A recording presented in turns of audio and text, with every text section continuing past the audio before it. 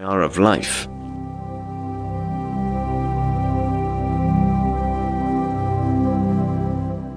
Two things fill the mind with ever new and increasing admiration and awe, the more often and steadily we reflect upon them: the starry heavens above me and the moral law within me.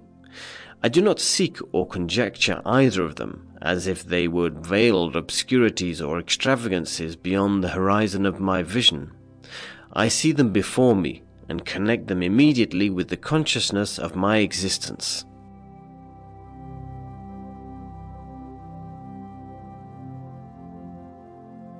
But to unite in a permanent religious institution which is not to be subject to doubt before the public, even in the lifetime of one man, and thereby to make a period of time fruitless in the progress of mankind toward improvement, thus working to the disadvantage of posterity, that is absolutely forbidden.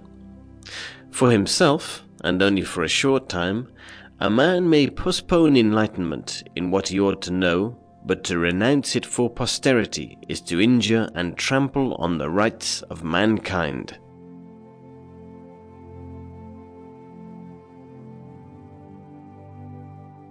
But only he who, himself enlightened, is not afraid of shadows.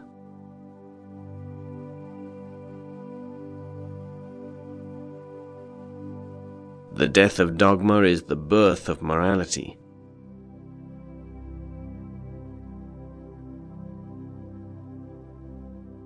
Space and time are the framework within which the mind is constrained to construct its experience of reality.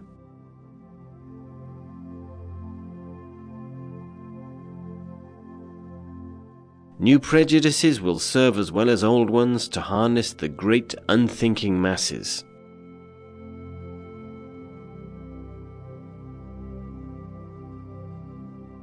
Have patience a while. Slanders are not long-lived.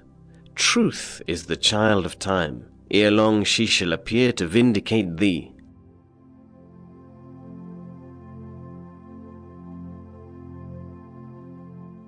Genius is the ability to independently arrive at and understand concepts that would normally have to be taught by another person.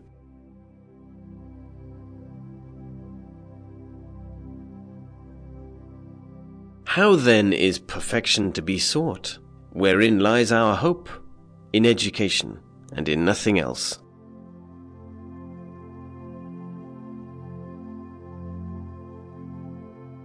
Thoughts without content are empty.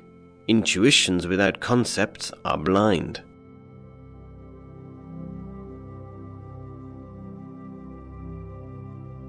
Act only according to that maxim whereby you can at the same time will that it should become a universal law.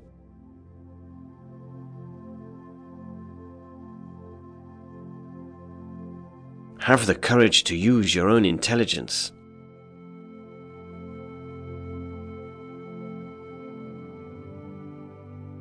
In all judgments by which we describe anything as beautiful, we allow no one to be of another opinion.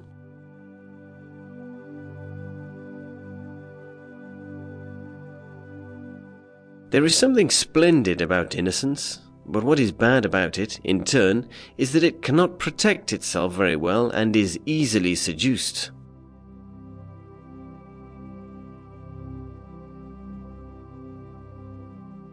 As nature has uncovered from under this hard shell the seed for which she most tenderly cares, the propensity and vocation to free thinking, this gradually works back upon the character of the people, who thereby gradually become capable of managing freedom.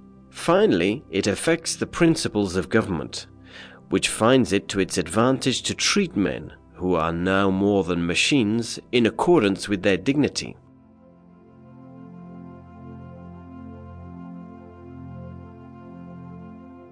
Treat people as an end, and never as a means to an end.